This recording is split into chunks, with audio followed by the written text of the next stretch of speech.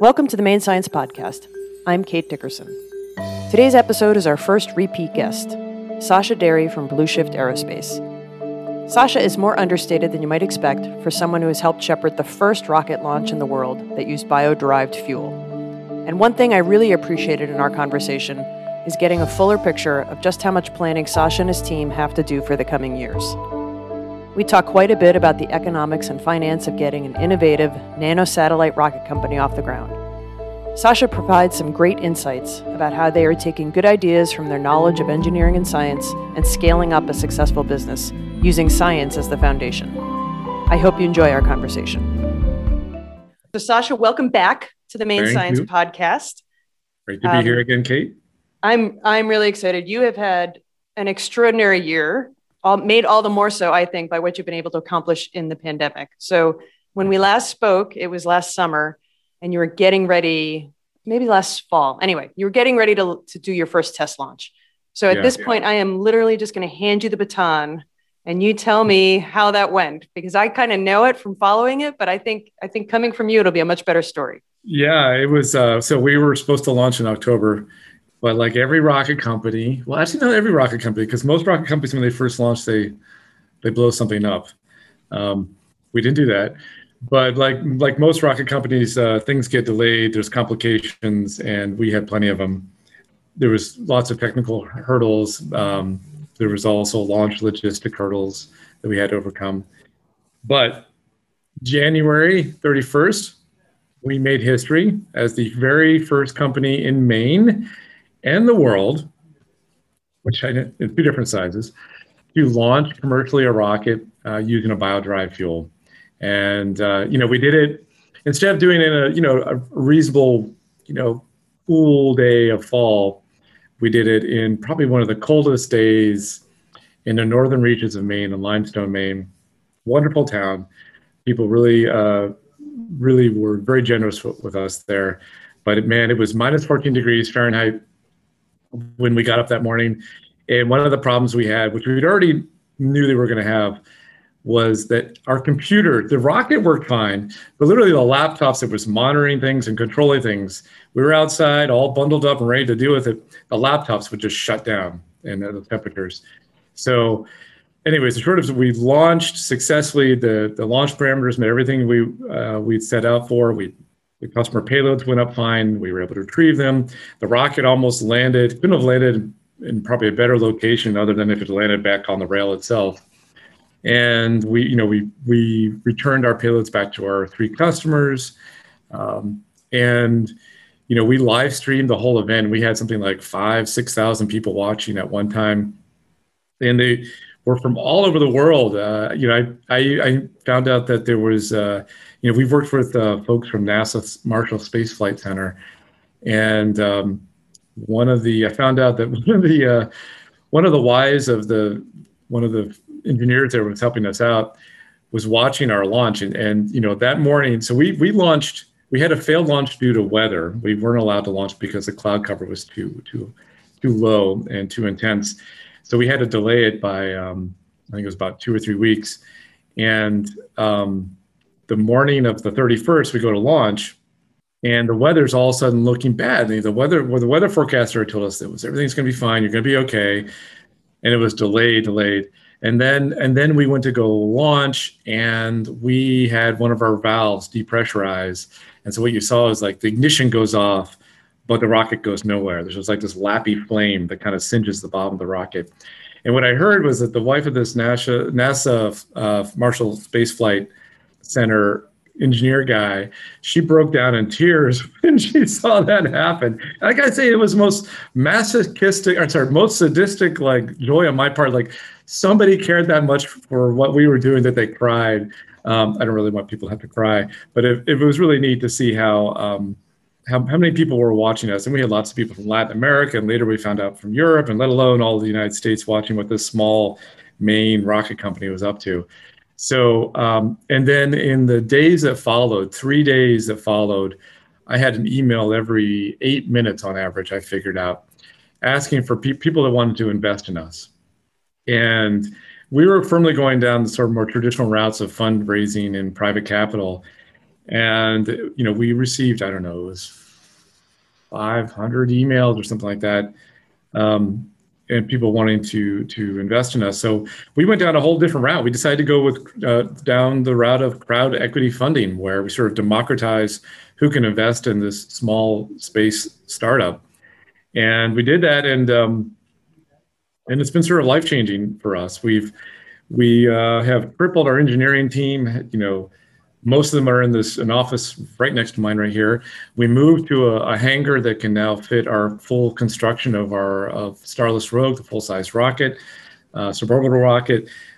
We just moved our test site a few weeks ago to the opposite side of Brunswick Landing, into a really secure location, the south end of the runway. We are scaling up the test stand to support an engine that's going to be 10 times as powerful as what we saw in January. I've been very actively working on trying to find a launch location on the down east coast of Maine. And we've had people coming out of the woods, quite literally and figuratively, and off the shoreline, reaching out to us to suggest locations we could go to. And the Maine Technology Institute has invested more money in us to push us forward. The Governor Mills, came and visited to do a big announcement of a potential bill for $80 million to go towards innovative new companies such as our own. They're doing R&D and sort of cutting edge research and developing new tech in Maine for, really good paying jobs in Maine. And we met, on the WeFunder, which is the platform we use for crowd equity funding. We met our minimum goal of $500,000 for investment.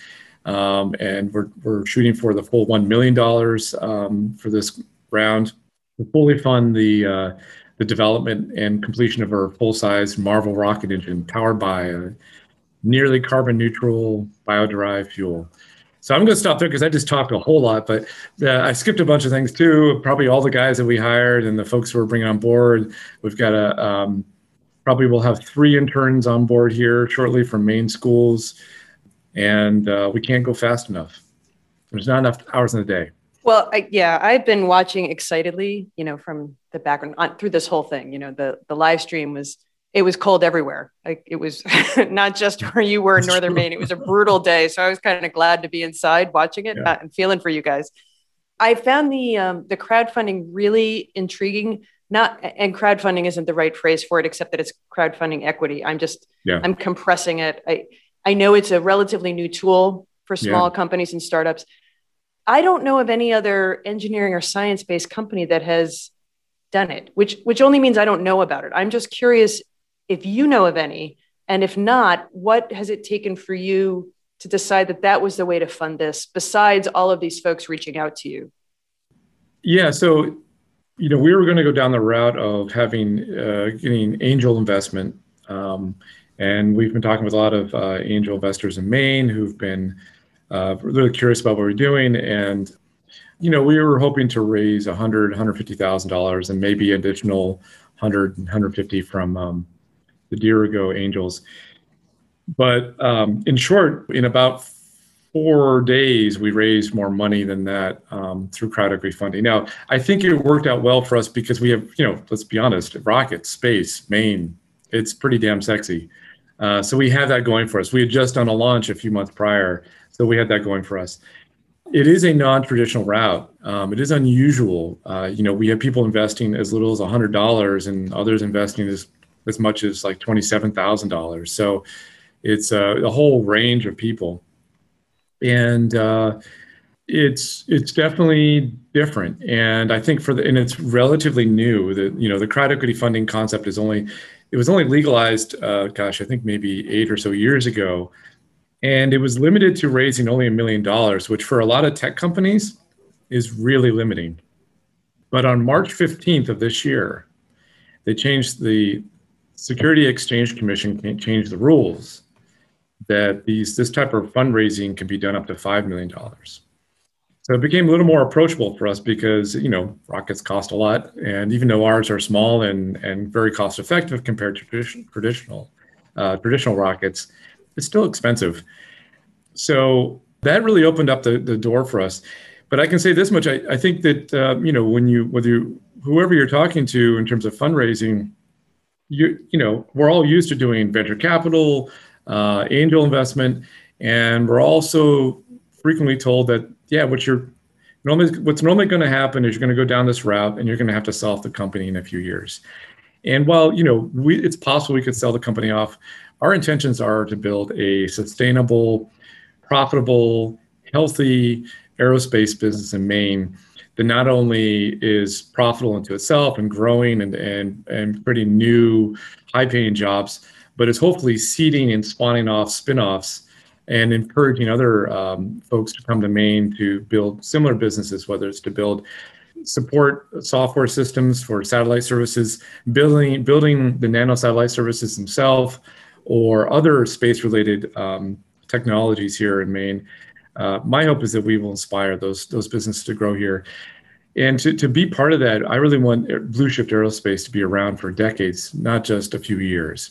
And, that's really what crowd equity funding has allowed us to do, is allow us to be a little bit, have a more ownership of our future, and not feel that we have to sell ourselves off to a defense firm as soon as possible, which is not really in alignment with our ultimate goals of changing, bringing a new industry to Maine, the new space industry. So that's it. I'll just add one more thing, is that we've actually, since we've done that, and MTI and others have seen the success rate of that, we actually have companies, they're sending people coming to us to talk to us. And I have a scheduled meeting with another tech company. It's like, how did you do that? And how does it work? This sounds really interesting. I want to do it too. So we might be doing something different. I think it's really cool. I've never entirely understood the venture capital angel investor aspect if you want a long-term vision. So yes. I'm glad it wasn't me just thinking like, how does that work? Because it doesn't. It works for things depending on what you want as the end result. But yes. I find it really fascinating. And I will say, you've heard me say this a million times, that I think we really do have extraordinary leaders in Maine. And I think this is just another example of taking a tool that's been out there for a relatively short period of time and changing the way people think about it. So I think that's great. Thank you. Yeah. I would like you to talk about your latest and greatest announcement, and I think it was last week, about the deal for the CubeSats. Yeah. So to remind people who may not have listened, as much as I can't believe I'm saying this, they may not have listened to our first conversation. If you could explain again the CubeSats and the nanosatellites, and then explain the deal, which I'm really excited about. Yeah, so CubeSats or nanosatellites are about, they're as small as 10 centimeters cubed, like 10 by 10 by 10. And it's really thanks to electronics getting smaller, less expensive. It was originally a sort of a form factor that was developed by, I think it was Stanford, I should really know this, California University, as a way, just a really small form factor to fit into very large rockets. And so that students could do science and space and research. And that was in the early 2000s. Of course, many of those people graduate from school, and then they start spawning their own companies. And now there's a whole slew of companies out there that are commercially launching these small CubeSats or nanosatellites, meaning really small satellites. I think nanosatellite is any satellite under 50 kilograms, I think, is considered a nanosatellite. And they're doing things like broadband communication services, doing Earth imaging services, and a whole host of novel new technologies. So there's a growing market, and a pent-up demand for launching satellites. There just hasn't been enough rockets with spare space to squeeze in these nanosatellites. And so we are explicitly going after this market. And really, there's only one other company that has actually dedicated themselves to launching nanosatellites to space, and that's a New Zealand company called Rocket Labs. And they're launching from, New Zealand. Shortly, they'll be launching in the US as well. But New Zealand, in many ways, is very similar to Maine. What is the number one industry? Probably tourism, and the number two is probably agriculture, right? Not well known for its aerospace industry. And they had to develop their own spaceport. One thing they didn't have to do is develop their own space agency. So nanosatellites is a market, just the market to launch these satellites into into orbit is expected to be $69 billion over the next 10 years, just to launch it. So literally just what we do is $69 billion. And then the other key is what Maine is particularly well suited for. And that is because of our southern facing coastline, we can launch these satellites into what's called a polar orbit, where we launch it towards the South Pole, and then that comes up around the North Pole and cycles around and around and around. This type of orbit is particularly well suited for communication satellite, which is at least half the market, and communication satellites and Earth imaging satellites, which is probably about another third of the market. So it turns out that there was a study done. Half of the market for launching these satellites into space is explicitly for polar orbits. And the only places you can do that from the United States is a very expensive location, military base in California called Vandenberg, and another one, Kodiak, up in Alaska. Logistically very expensive. So we have a real opportunity to be the only launch location on the eastern seaboard, not Cape Canaveral, not Wallops, to launch this new burgeoning market for nanosatellites into space. Now, that said, we are doing a phased approach to going to space, right? We're trying to get to the point where we're developing the market and our revenue as soon as possible, and doing it in a gradated fashion. So first, we're going to do suborbital launches. And what that means is we're going to be taking payloads up into space and bringing them back down. We'll provide them with like about 6 minutes of zero G time, exposure to space, and then bring it back, hopefully safely, back down to Earth, land in the ocean, and bring it back to our customers. And the primary audience for the suborbital launches services are academic and civil researchers. So, and they're principally being funded by NASA Flight Opportunities Program, which is a program that funds these, gives $300,000 to $500,000 per payload. And each payload is about 7-10 kilograms to launch with a company like us. So we'll be able to fit in like 3 to 4 to 5 of these payloads into our payload bay at once. So that's sort of like so we're planning to do suborbital launches starting next year. We'll do a beta flight, which will just go up a few miles. It'll be a full-size rocket. We will underfuel it. If everything goes well, everything seems nominal, we will fuel it up all the way. We'll get our full permissions from the FAA, and we'll launch all the way to space by the end of the summer, hopefully no later than the fall of next year. And then after that, we'll be launching. We'll just start working our cadence up, where we'll be launching up to 8 times per year between spring and fall. So that gets back to our first purchase order ever for not only just one launch, but a minimum of 2 launches, I should say, a minimum of 1 launch per year and up to 2 launches per year with 60 student payloads per year. With a company called MaxIQ. This is a company that has its origins in South Africa. They've developed these really novel little electronic modules. There's actually 80 different ones that can do, each one does a different science, like barometric pressure, radiation, solar insolation, vibration, G-forces, et cetera. There's a whole bunch, and the students can connect these modules together and put them together, snap them in together into a form factor that perfectly fits into a CubeSat form factor. And it's really lightweight, and it's like one pancake. And turns out you can, in one singular tiny what's called a 1U, that 10 by 10 centimeter form factor, they can fit 5 of those into a single CubeSat. And it weighs very little.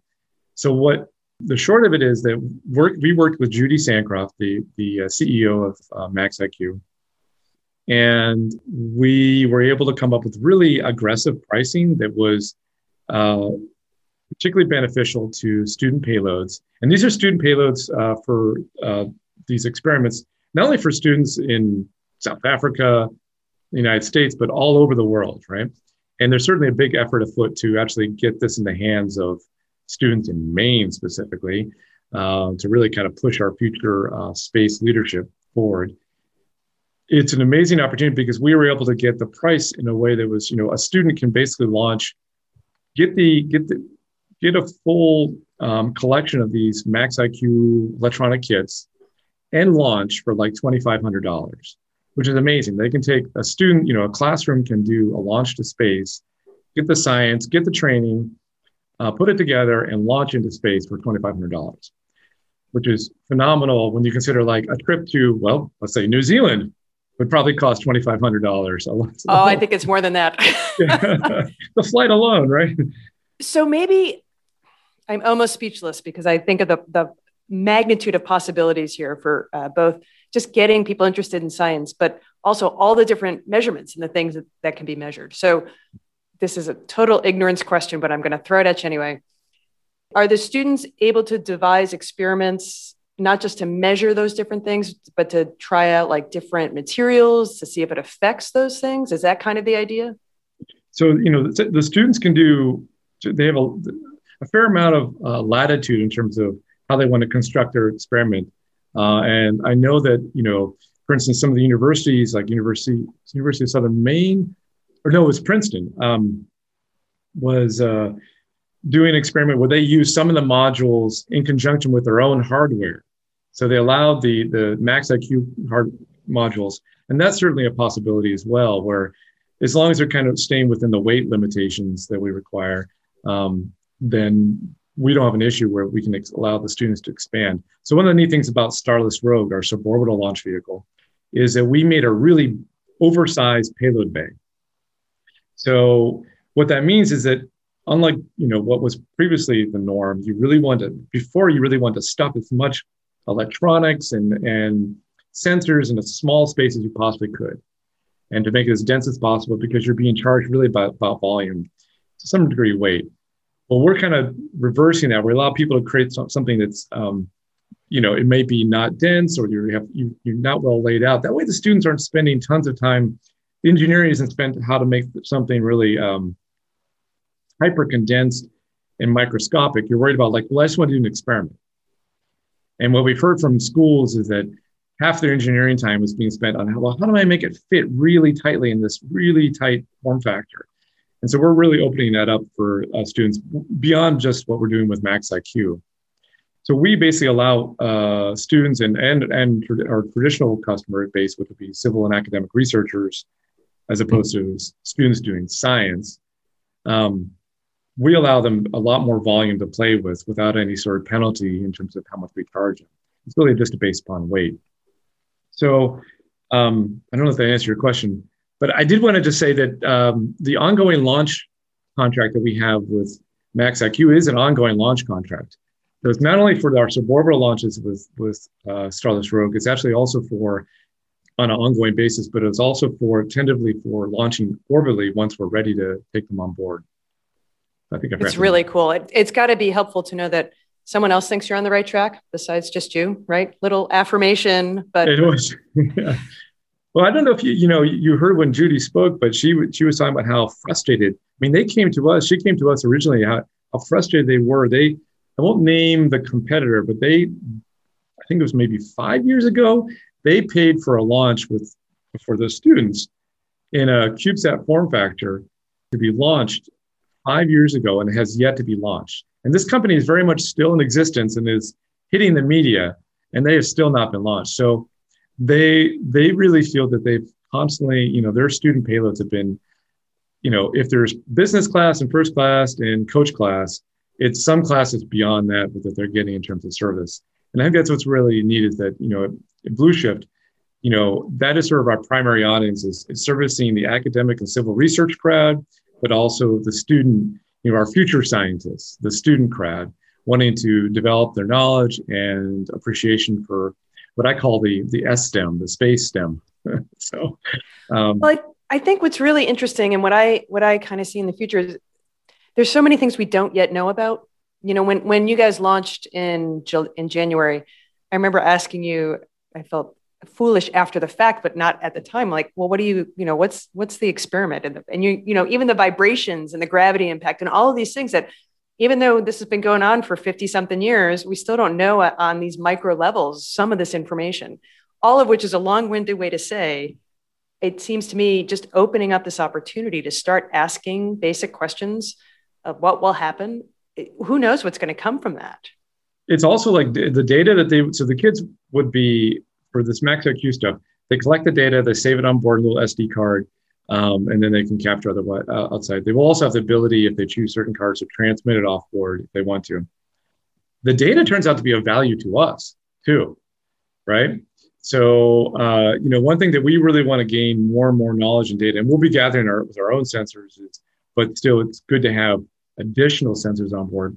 The vibration data is a great thing. That's one of the things we really need to dial in and know, how does the vibration stand, so that customers, as they're, the full commercial customers, as they're building things, they can test to the rigors of those vibrations that we expect to see on board. So, and it's going to be really interesting to see how that varies over time, varies over different seasons, wind conditions, aloft, how all that will change. So, yeah, I think there's a lot of, like you said, there's a lot of secondary benefits that we're not even considering, knockoff benefits. And I can say, at the very least, there's benefits for us, the fact that these students are doing an incredible array of sensors and data collection that hopefully they will share with us, their launch provider. So. It's really cool. So I'm going to make you talk a little bit about what the future is besides that. You said you're going to launch Starless Rogue next fall, hopefully at the latest.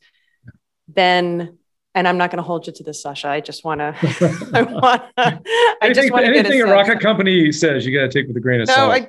And I've always appreciated that. Yeah. And then from that point, the one question I think everybody's excited about is, when is it actually going to be all the way into space? Yeah. So what would that take? And then kind of with that question, how do you see the size of your company expanding to meet those needs? Because I think I'm going to guess you have gaps in knowledge just by virtue of not everybody can know everything. Yep, absolutely. Yeah. So we probably need to double our team again by a year from now. So we will need to get about to 14 or 15 people about a year from now. We need to raise another $3 to $4 million between September and May of next year. So I'm already having to look at that. We may do additional crowd equity funding. We may go down to more traditional routes. It depends. The very first flight will be, Starless Rogue Beta, and that would only go up about, I think it's like 3 or 4 miles. Again, it's limited because we basically want to keep our rocket within a certain category, FAA category. So there's a lot of costs associated with the full flight commercial to space. Assuming that goes well, then we would launch all the way to space by hopefully no later than the fall of next year. So to answer your question, space, next year, space, all the way to space. And not only space, we'll be actually doing it we're doing it much higher than Blue Origin does it, or Virgin Galactic does it by a long margin, which is a real incredible value. What we've heard from, university researchers is that, they're paying big bucks for 0G time, exposure to space. And if we can literally double that time, it's an incredible game changer for them, because they're doing experiments they have to run in a very narrow window. And if we can double that window, albeit it's going from 3 minutes to 6 minutes, it means a lot to them. I don't know what it turns out to be, per second, but it's, probably it's thousands of dollars per second of 0G time and exposure to space. In short, we're looking to launch up to 8 times a year between spring and fall, within maybe about 3 to 4 years from next year. So we'll be increasing our cadence. We're doing suborbital launches twice a year, 4 times a year, and we're going to bring it up to about 8 times a year. And then by 2024, 2025, we'll have our first all the way to space orbital launch with Red Dwarf, which will be taking the nanosatellites into low Earth orbit. And again, our first market there will be academic and civil researcher customers. But the difference there is that probably within about a year of doing that, we will fully embrace the traditional commercial market for taking satellites to space, not just experimental ones, but people who want to put constellations into space or are looking to do Earth imaging satellites for commercial purposes, et cetera. So that's an important opportunity for us, because, and we're planning to go up to 24 of those launches per year. We'll still do suborbital, but that is sort of, that's a part of our business where that's sort of the hockey stick effect, where we we're bringing in a significant amount of money for a year for the business. And we'll probably at that point employing 40 to 50 people a year, possibly more. We're also looking at opportunities to not only launch in Maine, but maybe 7 to 8 years from now, once we kind of have that working well from Maine, we may actually launch from Cape Canaveral, because there's, not everybody's going to want to do a polar orbit. Some people are going to want to do other orbital trajectories. And so Cape Canaveral, Kennedy Space Center, has developed a launch pad specifically for our size launch vehicle. And because we plan to make everything as mobile as possible, we just kind of truck it down and launch it. We think we can do that easily down at Kennedy as well. So what we may do is start doing launches from spring through fall in Maine, and then like so many snowbirds to go down to Florida, keep on doing it down there a couple times a month, and keep a constant revenue stream, and then bring it back up here during the springtime. So we'll see how it goes. The biggest challenge to Maine and launching from Maine is not so much a cold. Kate, we're hardy for it. We can handle the cold. The biggest challenge is the jet stream. So those winds get really tough during the wintertime, and us trying to punch through that is challenging. So, and down in Florida, it's a little less. So it's also another opportunity for us to keep launching. So engineers you need, I know that. What else? Like if someone says to you, Sasha, build a space company from scratch. Yeah. Who's part of the team to make that happen?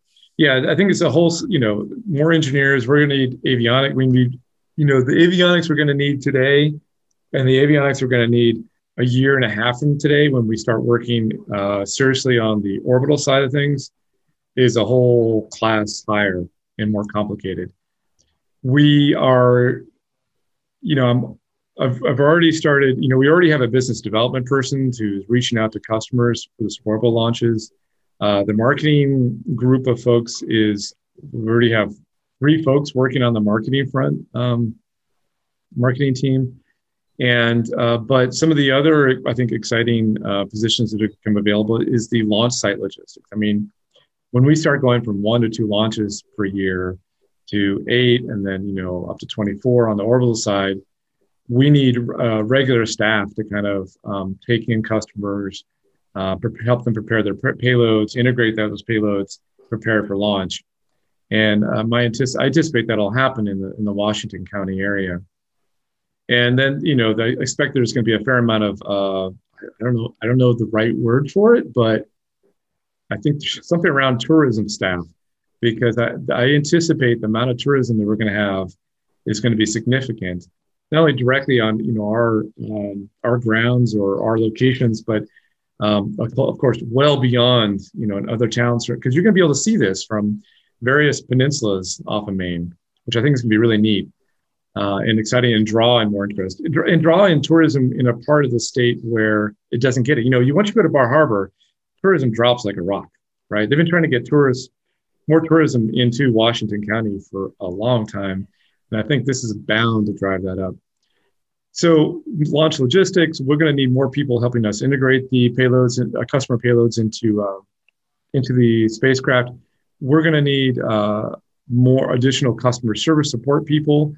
And, one of the biggest ones is manufacturing. So our intentions are, if all goes well, we'll be doing lots of manufacturing right here in this hangar at Brunswick Landing, doing a lot more of it. And I got to say, I hope that the real estate crisis that's happening in the state and all over the country goes away, because it's already proven difficult. Like I literally have engineers who are trying to move closer to the office and can't, because real estate is, insane. So I don't know how that's going to impact us. I'm glad that we're not in Portland for that reason, as much as I love Portland. But I don't know, maybe we're going to have to manufacture elsewhere in the state where there's a little more real estate available and our employees can live. But for now, the intention is to do it here in Brunswick Landing, that's done so well by us. So I have 2 rocket-related questions that I don't want to forget. Yeah. Number 1, if I remember correctly, the rockets are going to be reusable. Yes? Yes. Yeah. And how many times do you think you'll be able to use it before it just structurally won't work anymore? The truth is, we don't know. Yeah. We're going to try it as much as we can. But I can tell you that in my business plan, I assume that a third of the time it's either going to like ditch into the ocean and we are unable to recover it, like it nosedives, the parachutes never deploy, takes a really hard dive in the drink, Davy Jones locker, I don't know, whatever. Or, something more catastrophic happens. Our fuel can't blow up, but our oxidizer is under a lot of pressure. Maybe it bursts and structurally damages too much, and we just have to rebuild the whole thing. So, we plan to lose a third of them.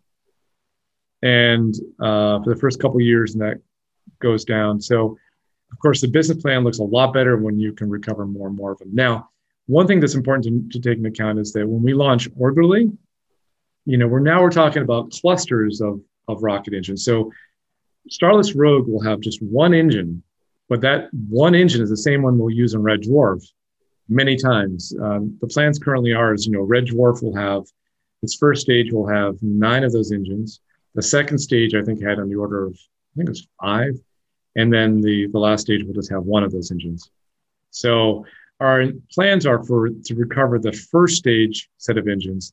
The second stage, I think, is sketchy as to whether we can actually get it back because it may be so far downrange that we can't get it. And then certainly the last stage, there's no way. It's gone. It's long gone. Yeah. All right. So I'm glad you mentioned the fuel because that was my other question. Are you, and that it doesn't blow up because that in and of itself is not what people think of with rocket fuel. And I'm not going to make you tell me the secret sauce because I know you won't. What I want to know is the bio-derived part. Are you at all concerned about making sure that you have enough access to what you need to make the fuel? Yes. Yeah. Okay. That's a challenge. I've been looking a bit at actually trying to get it all here in Maine. I don't think that's going to be feasible. I think what we're gonna have to source it from all around. So I don't think there's going to be an issue for us in the short term, meaning the next 3 to 5 years. But once we're starting to punch up to 24 launches on the orbital side, with that many engines running, each one of those engines is burning through 800 pounds of fuel. And even though it's a solid fuel, and that's a lot. So to source something that isn't traditionally a fuel from around the world is going to be, around the country, is going to be a little bit of a challenge. So far, we did our first purchase order for a very large quantity of this fuel for our engine tests, which are about to begin here on Brunswick Landing, and there was no pushback like, oh, you bought us all out, we're out. Like, okay, that's good. So our fuel has a couple of different things, but it has like a lot of one thing in it. So so that's good to know. So yeah. Well, I'm intrigued. I wonder, I think any fuel can be in short supply, regardless of whether it's bio-derived or not, right? Yep. But I do wonder if people will be more inclined, I'm totally showing my biases here, more inclined to book with you because it's bio-derived and less of an impact on the environment. I think that is actually the case, particularly based upon the market they were going after, the academic and civil researcher market. And the students are, once again, I remember this is happening even when I was coming through college. Once again, the fate of our globe is dependent upon young people. I think that's irresponsible on older people's, including myself, and say, "Oh, it's out of our hands." It's not out of our hands. We can do something about it today. But the weight is felt harder and heavier by younger and younger folks. So, and you can see that in a younger population of kids that there is a greater percentage of them are more concerned about being more responsible for the earth. So yes, I think that is the case. And I think, at the college level, academic and researcher level, both the professors and the researchers also feel the weight of choosing something that's more earth friendly, more earth responsible.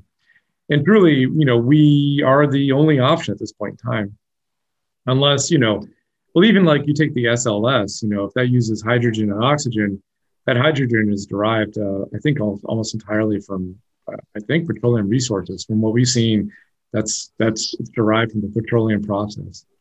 I think that yes. And I think that it's probably not unlikely that a good percentage of our commercial customers will also choose be willing to even pay more if they needed to choose our launch services because it's environmentally responsible, Right. more environmentally responsible. I continue to be a fan from afar. I love what you're doing. I love the mission that you have for making this happen in Maine. I mean, you're building more than just a company here. You're building a whole culture and a mindset. And industry, I think, is what we're changing. I think so too. A new industry. Yeah. You know, and I know we did a forum back in the midst of the dark ages there with the pandemic, where we talked about the different aerospace happening in Maine, and I found that really fascinating because there's way more companies here than people realize, and a much longer history. So I'm really thrilled that you're part of that and building on it in a whole new way. Thank you. Well, Kate, thank you very much for taking interest in what we're doing. And Maine has kind of been known for the 4 F's. Was it food, farming, fermentation, and fishing, right? And we're excited to be bringing a new industry to Maine and really helping to prosper not only just aerospace by itself, but what's called new space. And keep your ears to the ground, maybe quite literally, when our Marvel engine, full-size Marvel engine roars to life. It should be quite a sight, and we'll be live streaming that event probably as early as September of this year. It's going to be really neat, and our whole team is really excited about it. This has just been a delight. I really appreciate it. Well, thank you, Kate. I really appreciate your continued support. Thanks for listening to the Maine Science Podcast. You can subscribe on Apple Podcasts, Google, Spotify, or wherever you get your podcasts. And leave a rating and review. It will help more people find us and help spread the word about some of the remarkable people doing science in Maine. The Maine Science Podcast has received support from the Maine Technology Institute and is recorded at Discovery Studios at the Maine Discovery Museum in Bangor, Maine. The Maine Science Podcast is produced and edited by me, Kate Dickerson. I receive production support from Miranda Bouchard and social media support from Next Media.